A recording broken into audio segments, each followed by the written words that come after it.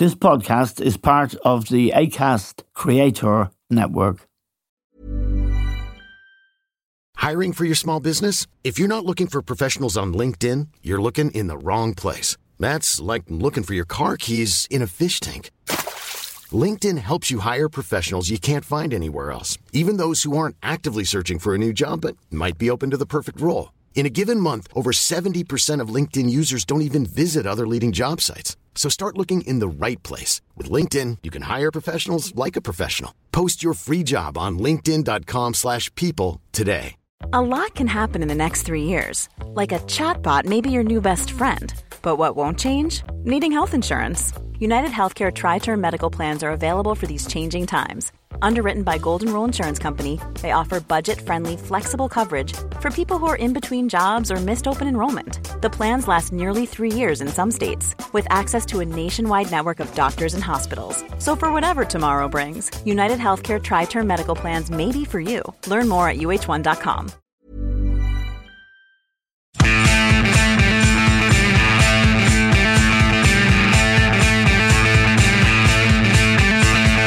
Hello and welcome to The Stand with Eamon Dunphy. Now, across Europe, in the last few years, there has been a trend in politics heading rightwards. In Hungary, we know of Viktor Orban, but in Italy, Giorgia Meloni, who is, I suppose, neo-fascist, won. In Sweden, which was renowned for its social democratic beliefs, there is also a far-right political party which is part of the government. And at the weekend we learned that in the Netherlands, a man who was really out on the far reaches of right-wing politics, Geert Wilders' party, the Party for Freedom, took 23% of the votes, and initially he was regarded as favourite to be the next Prime Minister, succeeding Mark Rutte, who had been in power for 13 years. It really is a big shock, and it surprised many people, including my next guest, who's one of the most distinguished writers in Europe. He writes for the Financial Times every Saturday, and his books include Chums, How a Tiny Cast of Oxford Tories Took Over the UK, and Barca, the inside story of the greatest football club in the world, which won the UK Football Book of the Year award in 2022. And he joins us now. Simon, we're very grateful to you for joining us. And it's notable that you were one of many people taken by surprise by the 23% vote for Geert Wilders' Party for Freedom. Initially, it was said he was favourite to be the next Prime Minister. And I know that yesterday they began negotiations, or were supposed to be beginning negotiations to form a government. But that can take several months and be a long process in the Netherlands. Is it immigration? It is mostly immigration, and it's also largely Islam in particular, which he's been banging on about for 20 years. I mean, let me briefly rewind. I'm mostly British, but I grew up in the Netherlands. I went to school there. I went to Dutch schools for 10 years. So I feel very connected to the country. And I did write this article about 10 days before the election, wrongly predicting that the far right, as usual, would hit its ceiling of 20%, wouldn't really matter. And that's what the polls were saying. Then in the last few days, Wilders started to say, well, look, I'm willing to moderate. I want to work with other parties and form a coalition. Essentially, I'll be a good boy. Yeah. I'll move to the centre. And this was very persuasive to voters. And so suddenly he shot up to 25%, which is the far right's highest score in Dutch history.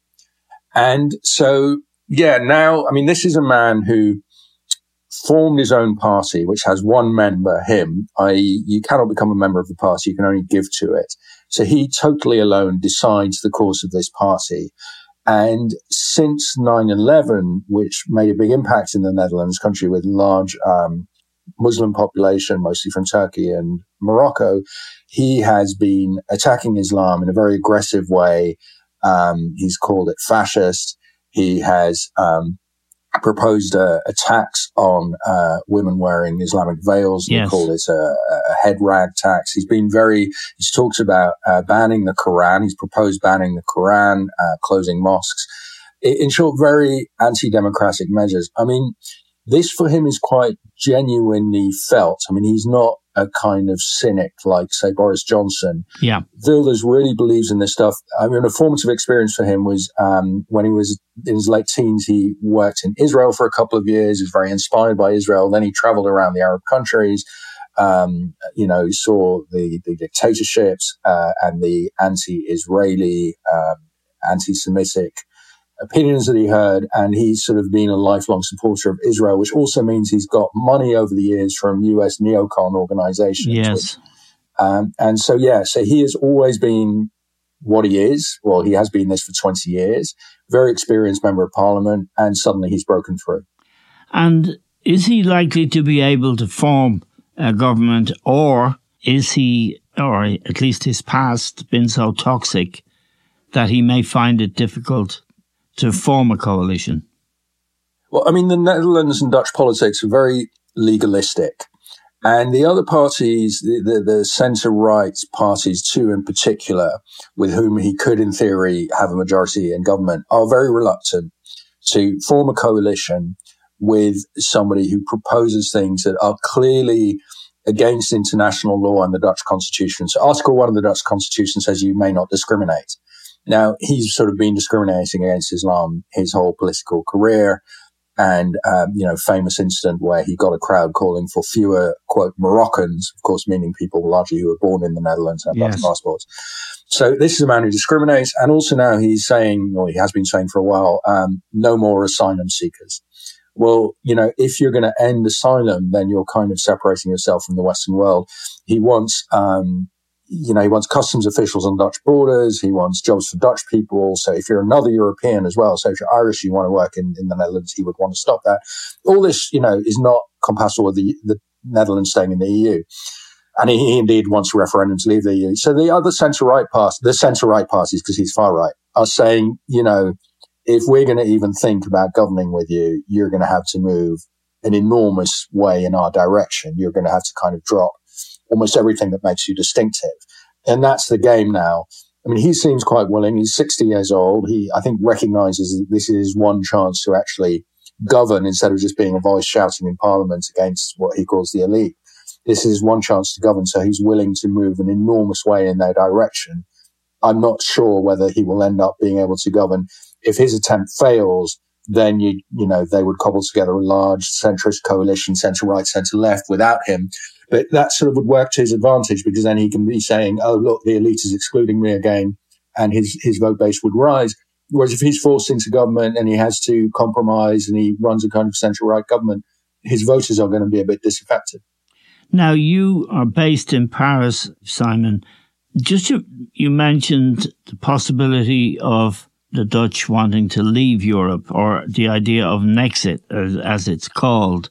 That's one sort of intriguing factor. It's unfeasible. I mean, right. He wants a referendum on it. There is no way that the Dutch would vote yes in a referendum on the EU. I know these are famous last words post-Brexit, but the failure of Brexit was a warning to, there are no serious exit movements on the continent at all. And secondly, the Netherlands is just totally, much more than the UK, plugged into European exchanges. I mean, the Netherlands is a hugely open trade country. Yes. Goods arrive in Rotterdam, the biggest port in Europe all day, which essentially are sent largely to Germany. The Netherlands is kind of part of the German logistic base. It's a totally open trade country. If you did a kind of British Brexit, it would be a disaster, much more than in Britain. Now, the prospects for Marine Le Pen immediately are striking. She would, I think, seek to leave Europe, but she's a much more dangerous character in a much more powerful country.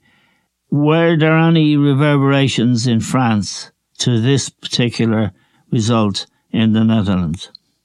Well, there are parallels and differences. And of course, she was happy that Wilders won. I mean, like Wilders now in the last couple of weeks, she has trying to moderate and present herself as a kind of normal politician, not someone who wants to tear everything down, not someone with the kind of whiff of a fascist past and a Vichy that clung to her party since her father's day.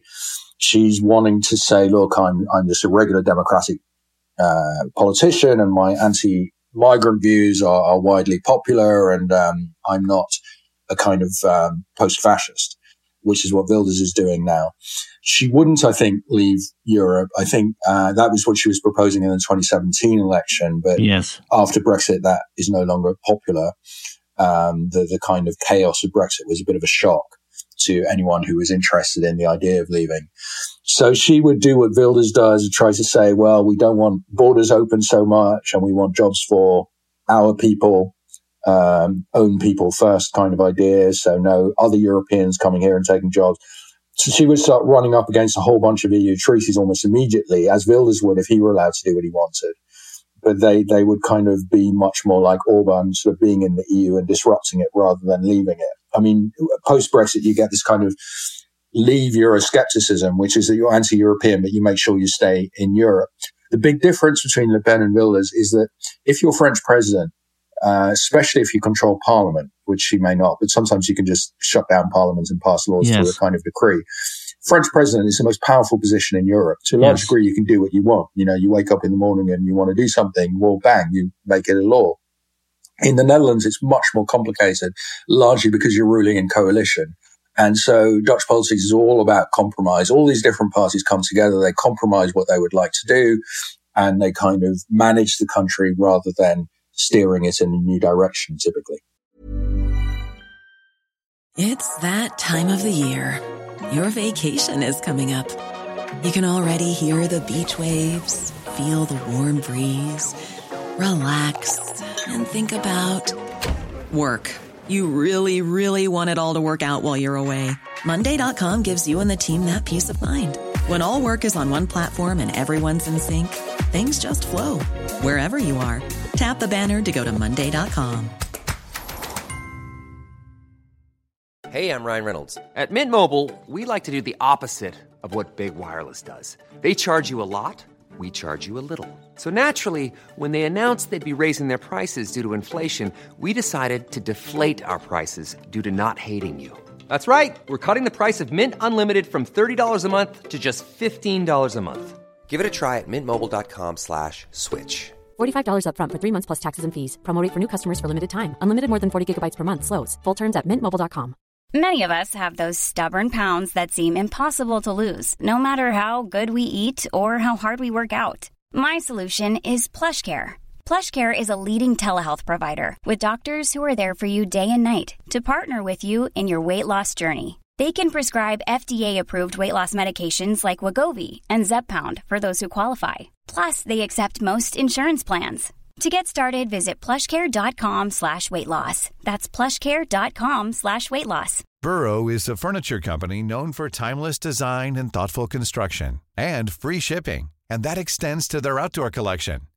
Their outdoor furniture is built to withstand the elements, featuring rust-proof stainless steel hardware, weather-ready teak, and quick-dry foam cushions. For Memorial Day, get 15% off your Burrow purchase at burrow.com/acast. And up to 25% off outdoor. That's up to 25% off outdoor furniture at burrow.com/acast. Now in Germany also, the AfD, both in local elections and in opinion polls, are arguably in opinion polls the most popular party. Now there is a rainbow coalition there, but Germany is also trending rightwards. Do you see anything other than immigration that is driving this? And a second question, Simon, is about the Trumpian element, if there is one, in all of this. I mean, you know, as with Trump, there's a kind of resentment among people who didn't go to university against the highly educated. So the first line of Wilders' PVV party program is, our democracy doesn't work because the highly educated, his words, always get their way.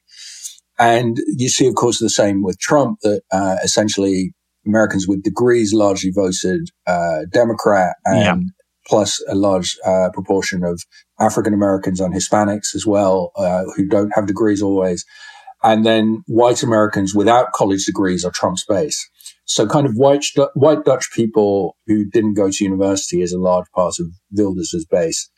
In Germany as well, the AfD builds on these kinds of resentments against the elite, which have been worsened in the last couple of years by a lot of tensions over COVID and then inflation, which has made it very difficult for people on low incomes to kind of get through the month. And then also bringing in the Russia and Ukraine war, where Wilders again has been historically sympathetic to Russia, although the party program does say that the Russian invasion was illegitimate.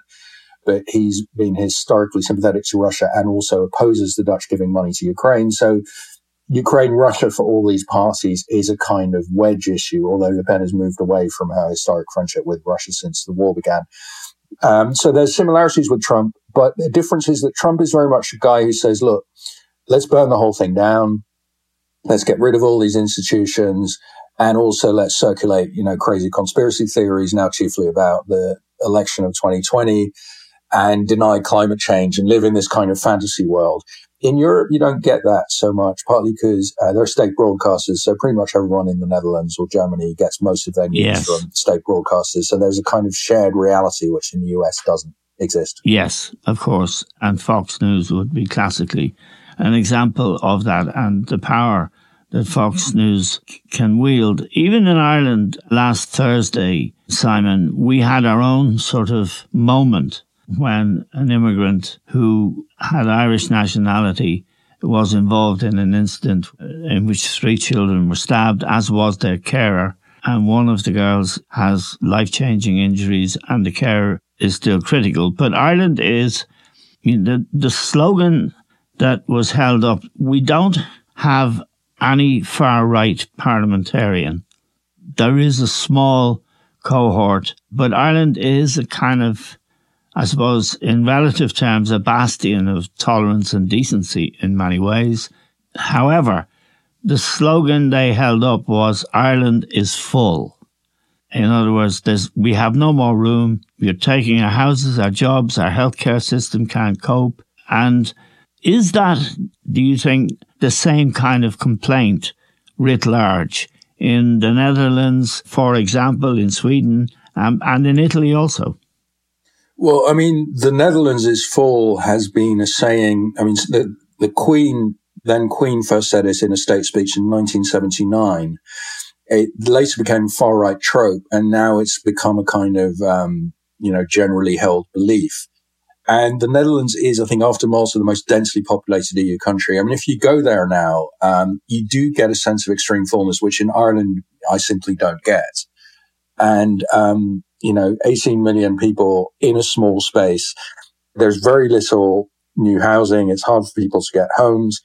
And so there's a lot of tension around that. So the big issues in the election were migration and housing, and not just issues for the far right. Even among left-wing parties, there's a kind of acceptance about reducing migration, which has been very high post-pandemic. And it's just lived experience. I'm not endorsing this point of view, but I went around, the Dutch town where I grew up. I cycled around last year, my old Horns, the field behind the house where we played soccer, my soccer club. The soccer club has been built over with housing. It's been moved to the edge of town. Yes. The field behind my house has been built over with housing. You get a kind of much more dense Netherlands than people of my age and older can remember from their childhood. Yes. And I think that's a source of stress, which in Sweden, Italy, and Ireland just isn't quite the same. Now, can he form a government that will be stable? I think it's very hard. You might get a minority government, so you don't command a majority in parliament, and he gives it a go that way. That a couple of parties say, well, we won't oppose you, but we're not going to join the coalition. So I think that it's unlikely that a stable government is going to emerge. Also, the far right in the Netherlands, when they've got close to governing, it's always gone badly because the regular parties don't like working with a kind of Trumpian party with discriminatory tinges. So in 2002, the far right got into government for 87 days, and then the government fell just because the far right they started to have all these internal fights, and they became impossible to deal with. In 2010, there was a government that Wilders backed from outside government. So his party said, we'll support this government, we won't join it. And then suddenly in 2012, he pulled the plug and let the government fall, after which the mainstream parties thought, well, we're not going to go and get into bed with him again. So he's been an unreliable partner.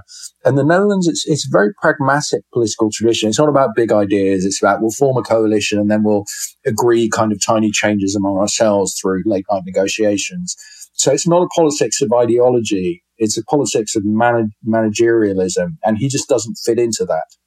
Now, the Dutch are renowned for their, what should I call it, reasonableness or rational approach, certainly in football, which is the thing I know best. Reason, rational approach. I am, of course, accepting from that, the great Dutch footballers and the greatest of them all, Johan Cruyff. How much did he go against, if you like? Because he did reinvent football in a certain way. And has arguably been the most influential person in soccer, to the point where, he may I'm certain he influenced Pep Guardiola. He influenced Barcelona greatly when he was there. He was the main influence on Pep Guardiola. He was Pep's father in football, yeah. Yes, and your book, which I strongly recommend to anyone who wants to buy a book at Christmas, is a wonderful book, Barca, the inside story of the greatest football club in the world. It isn't just a story about, like all the best sports books, it's not just a story about sport. It's a story about change and rejection and all of that. I wonder about Dutch people now. Were they alarmed in any way by the rise of Wilders and to where he is right now? It's kind of sudden in that he's been a figure on the scene for 25 years. He's been far right for about 20 years. And he was always a kind of voice in the room shouting that judges were liberals, that journalists were thugs. He called a centrist woman politician a witch. He was always shouting terrible things about Islam. And he had his base, bit under a fifth of the population, voted loyally for him, mostly people outside the big cities, outside the wealthiest part of the country in the West. But nobody ever thought he would break through. And now suddenly he is in a position to become prime minister. And that is much more disquieting than the Wilders of a month ago, who, most people thought, me included, would always just be kind of shouting on the edge. Yes. I mean, one other thing to mention about Wilders is the guy's been under police protection for, I think, close to 20 years. He can't really go outside for a walk. And this is very strange in a country where the prime minister historically cycles to work. Yes. I mean, you mentioned Mark Rutte, his predecessor, and Wilders actually mentored Mark Rutte when they were in the same centre-right party in the late 1990s. But Rutte you'd see him cycling around The Hague, he was a very kind of ordinary figure, which is very Dutch. And Wilders can hardly go outside by himself. And so I think these death threats, which mostly are from Islamic groups, I think, have radicalized him as well. He doesn't really live in society. He can't kind of walk into a cafe or drop in on a friend. And so he's been a very isolated figure. And I think that has added to his kind of anger and paranoia. How did he, go from being almost a joke to being potentially the prime minister? Because he said he was willing to move to moderation. That was what got him into this pole position. About a week or so before the election, when he saw, look, again, I'm going to be a big party, but I'm not going to get into a coalition, and I'm not going to be significant enough that the others cannot ignore me. He thought, right, okay, I'm really going to say, look, I want to govern. I want to be in a coalition. I'm willing to make deals with others. And so the last week before the election, he was suddenly, the Dutch cliche in the newspapers was Geert Wilders, milder. He suddenly became a milder version of what he'd been for 20 years and said, look, I'm a reasonable guy and I can just kind of be a normal, boring Dutch politician. And that was very appealing to people who liked the bigotry, liked the anti-Islam stuff, but didn't really want a Trump who was going to blow the house down. And so he said, look, I'll just make the country a bit more bigoted and anti-migrant, but we're not going we're not really going to change the way the Netherlands is run. And that was what got him over the edge. Okay, Simon, I just want to ask you one question before we let you go, and it's about Chums, how a tiny cast of Oxford Tories took over the UK. Is it out if anyone wants to buy it? Absolutely. Yes. It's. And I take it's about Boris and Co. Very much so. Jacob Rees-Mogg and all the rest of them. It's a wonderful title. It really goes back to the roots of these people. It goes back to Oxford in the 80s and 90s, where almost all of them were, whether it's Brexiteers like Johnson and Cummings and Dan Hannan, Rees-Mogg, Michael Gove, or Remainers like David Cameron, George Osborne. It's a tiny group of people, almost all men, who knew each other back then. And so I wanted to go back to the origins and understand how these people ended up running the country and where they got these beliefs. Okay, well, it's a pleasure to have you on the stand, Simon, again. And I strongly recommend Barca, The Inside Story of the Greatest Football Club in the World. It's a really brilliant book. And Chums, for the rest of us who know a bit about England, I think I'll put on my wish list for Christmas. We're very grateful to you for joining us, Simon. And Simon is an outstanding journalist. She writes in the Financial Times every Saturday and other times. Thank you very much, Simon. Thanks to all of you for listening. That's all we have time for now. We'll talk to you soon.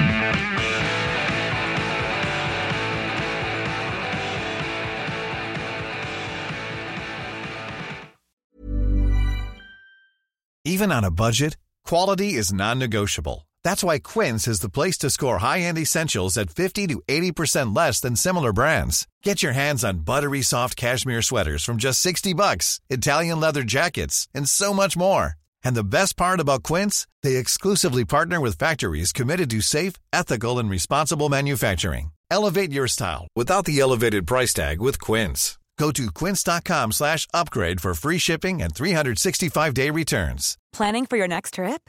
Elevate your travel style with Quince. Quince has all the jet-setting essentials you'll want for your next getaway, like European linen, premium luggage options, buttery soft Italian leather bags, and so much more. And is all priced at 50 to 80% less than similar brands. Plus, Quince only works with factories that use safe and ethical manufacturing practices. Pack your bags with high-quality essentials you'll be wearing for vacations to come with Quince. Go to quince.com/pack for free shipping and 365-day returns.